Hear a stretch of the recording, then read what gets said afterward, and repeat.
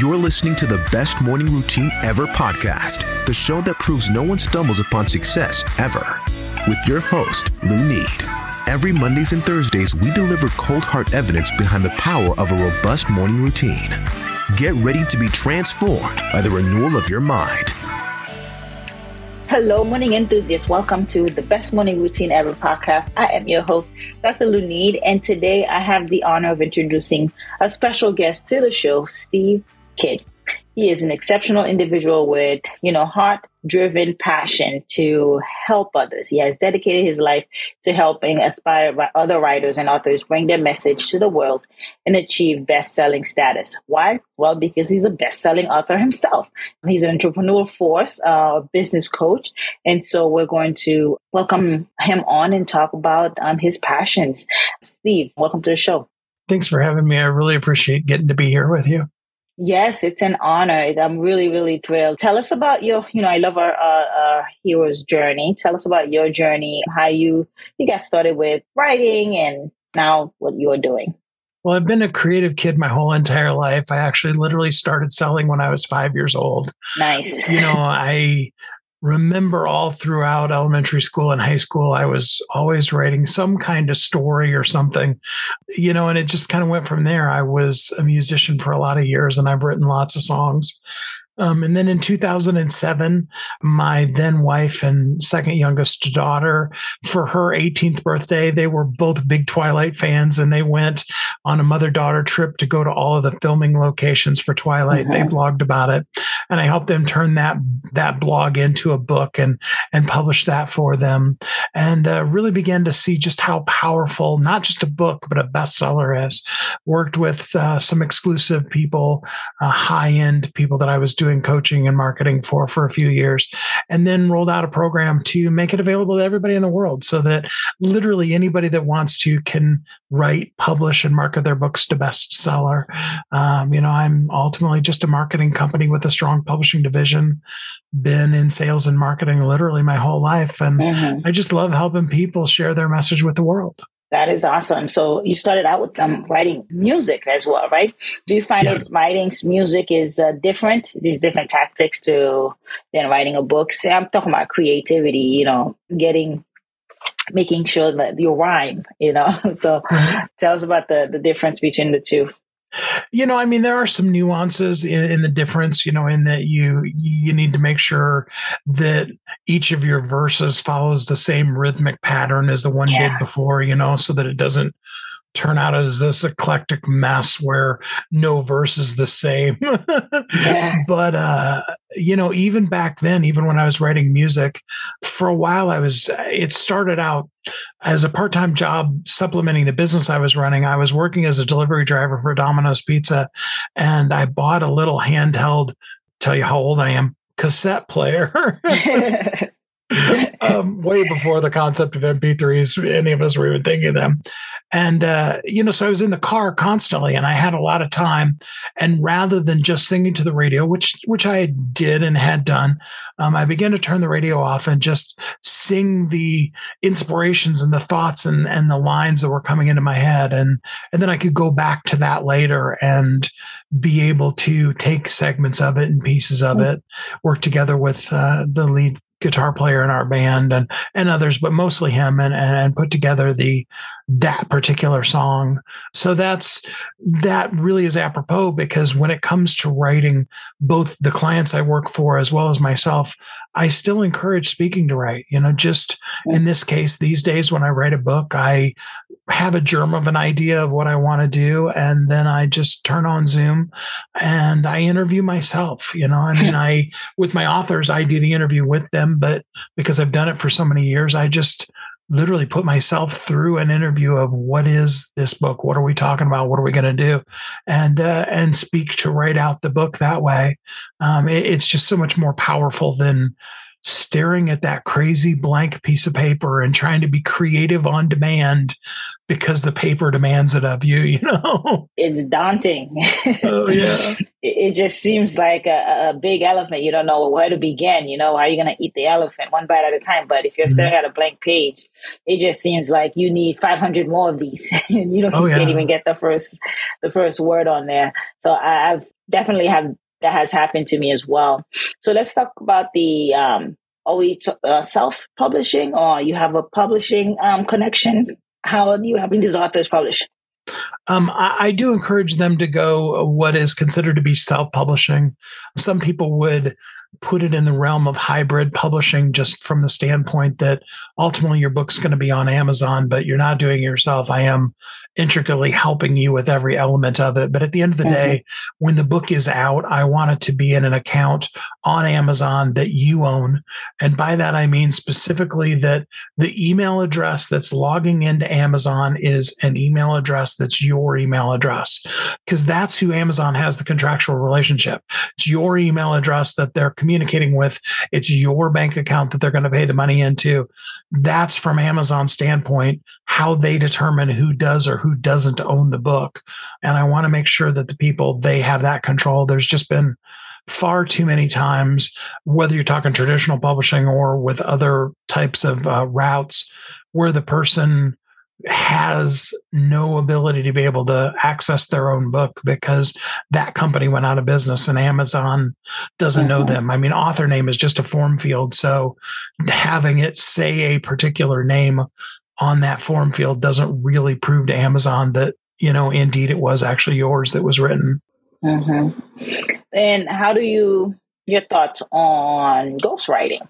So typically, the good and the bad with the ghostwriter is that all the ghostwriters that I know are incredibly talented people, and they can take a germ of an idea and flesh it out into a whole book. And for people who think that they can't write a whole book, often going the route of a ghostwriter seems like it'll be easier because they can just kind of have a concept and that ghostwriter will bring it to life for them. The downside to a ghostwriter is that if you read enough books written by that ghostwriter, you'll begin to see their personality across all of them.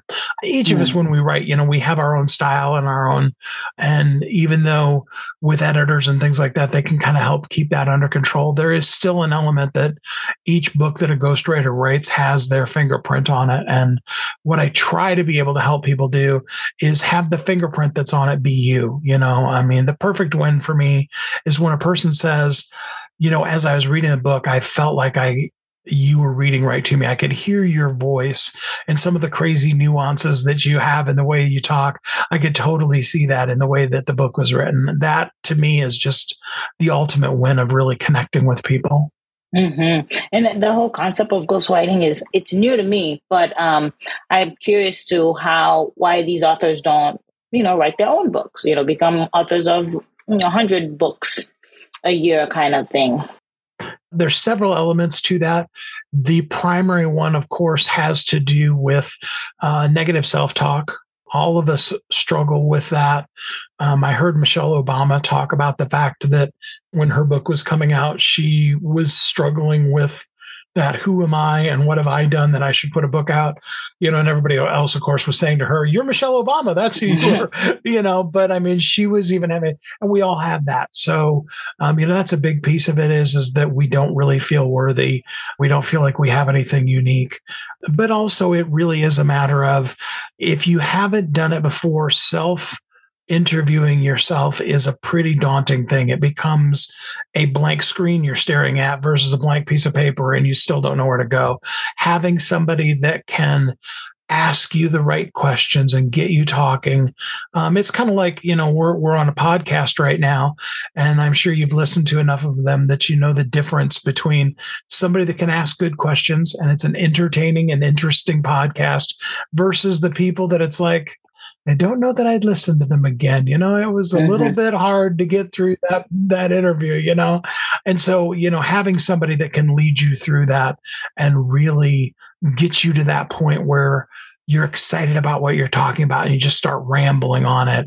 That's a real big key to bringing out the book that should come out.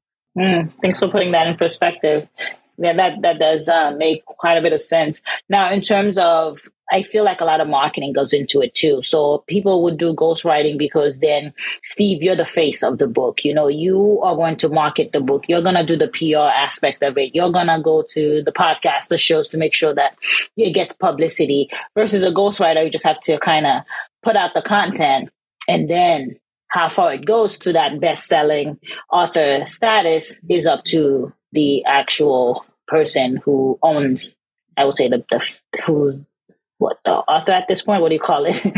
Well, yeah, they would be the author. And they're considered to be, the author of the book. And that's very true. When you talk to, and I've talked to enough different celebrities at all kinds of different levels, when you talk to them and how busy their lives already are, the concept of quote unquote sitting down and writing out a whole book just seems overwhelming. Where would I put that in my schedule? And most of them don't understand or even know about the concept of being interviewed, and having the book come out in their words that way. And so they do go to a ghostwriter because typically a ghostwriter is going to do an interview, but it's just not necessarily as in depth as what it would be if you're speaking all the words. And so they feel like that gets them to where they want to go. And it's just a matter of learning. When you know more, you do more. And they do the marketing aspect of it. Yeah. Ultimately, your book is the foundational element to everything you're going to do in marketing of yourself in your life or your business. I like the way you put that. So let's talk about how to become a best-selling author. What does it take? Well, of course, the easy way is just to work with me. But no, seriously, it's a matter of understanding most of, and I always focus on Amazon because Amazon's the only statistically driven bestseller list that I know of, meaning that if a book is at number 2 and another one's at number 3, the book at number 2 sold more copies than the book at number 3 in that particular time frame. Now, Amazon's list is updated hourly, so it's changing more, but it's also, these are the books that are the best sellers right now, but ultimately when you're talking about that, Amazon is a search engine. Amazon is coded from a purely technological standpoint exactly the same way as Google is. It's looking for relevant return of the search that you do. And that's the core and heart and soul of what Amazon is. So what you need in order for your book to rank is very good search engine optimization, SEO. And that's not only the keywords, the categories, all of the little, different elements on the back end so that your book is truly set up for success, both immediately as well as long-term, that anytime traffic comes to Amazon, that is reflected in the ranking of your book. Yeah. And then to do the ranking, those are the marketing tools, processes that you're explaining, some on the back end, some of the front end with the titles and the images, all that. So tell us any other specific processes to market a book. So, number one is, and this is where it becomes the most difficult for people, because the prevalent theory currently would be to do a pre-sale campaign and spend 6 months to a year prompting people to get your book. The truth of the matter is really the bestseller campaign is the start. It's the day one element of it. And you build everything on and from that. You want to build your community, both in social media as well as outside of social media, from the foundation that is your book versus all of the things. Now, that's not to say that while you're writing a book, you shouldn't share that journey and begin to bring people into your world, but that you bring them in as part of the process. Here's the cover we brought out, or here's the 2 we're looking at. Which one do you like the best? Vote for which one you like the best. Here's the chapter that I just wrote, or here's a section, probably not share them the whole chapter. Here's a section of them so that they get interested in it. But we're not really doing a pre-sale campaign. It's the actual sales of the book. we want to get everybody excited so that when we then announce, next Friday, the book is coming out. I really want to invite you guys to be part of this. They're already excited and ready for it. And then that's where we start. And then we build all the rest of our marketing on top of that. Sound advice. And then so that's one of the ways you make your client's life easier, right? So just giving them the turn-by-turn directions on how to go about this. Yeah. Yeah, perfect. Tell us about your morning routine. How do you get up, dress up, and show up? Oh, goodness. I'm such not a morning person. It'd be so much easier to tell you about my evening routine because most of those are early in the morning. But, when I get up in the morning these days, actually, a good friend of mine, he was actually a multi-billionaire his whole life. Well, not really. He started out a street kid and ended up a multi-billionaire in his life. And I talked to him. I was so blessed to have him in my life. And I talked to him one night and I said, I'm really feeling guilty because in the middle of the day or first thing in the morning, I'm not that go-getter that I am the rest of the day. And I'm really struggling with feeling like I'm not participating in my business. And he's like, okay, well, let's talk through that. As we began to talk through it, we began to identify about 12 or 15 hours in any given day that I typically work still. They just weren't necessarily straight in a row. And they weren't necessarily starting at 7 o'clock in the morning and ending at whatever.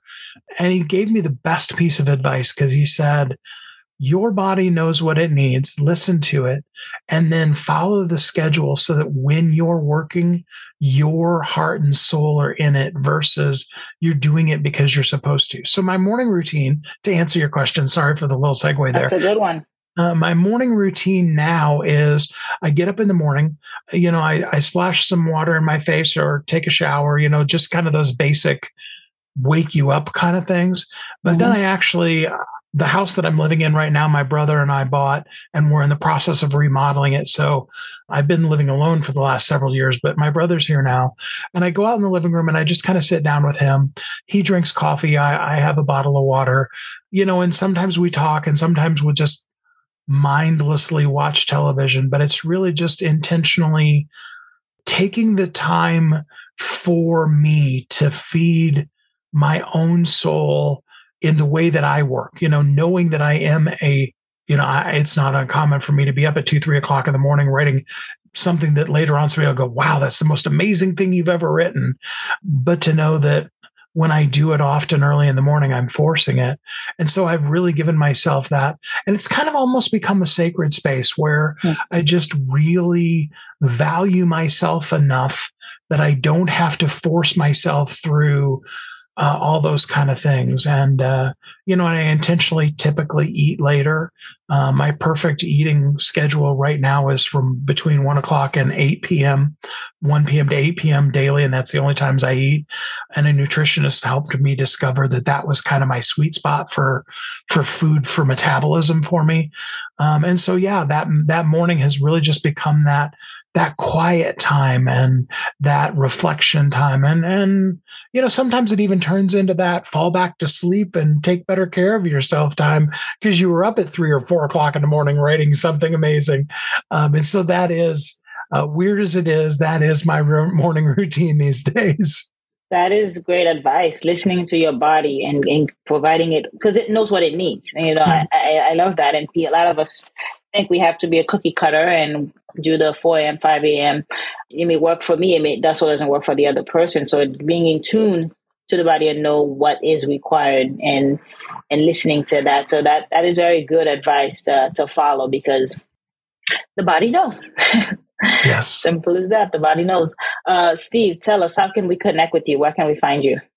Well, I made it really easy for your listeners. I've got a free gift for you because I'd like to connect with all of them.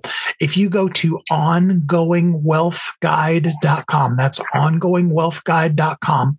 I've created a really simple, it's about a page and a half, 5-step basic thing to create what I'm going to call abundance in your life, meaning that regardless of when you look at the bank account, what the dollars are in there, you know that you're blessed and you live in a place where you can continue to generate both the money, but even more so happiness and joy in your life. Included in that is a link for you to take my free Write Your Bestseller in 1 Hour workshop and even write your book. I've got people that have written hundreds of books off of just that. And that's your free gift for you just by going to ongoingwealthguide.com. And then we can take the conversation from there. In fact, on the thank you page, I have a link for you to schedule to spend 15 free minutes with me talking about anything you want to in life, business, your book, or whatever. Perfect. We love hearing some quotes here at BMR. Give us one of your favorite. Oh, my favorite. Thousands of C.S. Lewis quotes flood my brain. Mm-hmm. But the one that always comes forefront in my mind in the fourth book of the Chronicles of Narnia, called The Silver Chair, the most unlikely of all characters, I'll try to get through this without crying, says, as they're being convinced that there is no sky, that there is no sun, that it's just the reflection of the fire, he says, if the stars are a myth, and if the sun is only something that we dreamed up because of staring into the fire, and if there is no Narnia and there is no Aslan, I will spend the rest of my life searching for it and choosing to believe, because what I know to be true in my heart is real and pure and is worth more than this myth, that this darkness that surrounds us now is all that exists. Powerful. Thank you for sharing that. Steve, it's been a pleasure having you on the show. Thank you again for taking the time. Yeah, thanks so much for having me. I really appreciated it. Of course. All right, morning enthusiasts, that's it for today's show. Thank you for tuning in. If you love the Best Morning Routine Ever podcast, we'd love to hear from you. So go ahead and subscribe, rate, and give a review on iTunes or Google Play. While you're at it, tell a friend about the show. Be sure to visit bestmorningroutineever.com and our Facebook group to join the conversation, access the show notes, and discover our fantastic free bonus content. Until next time.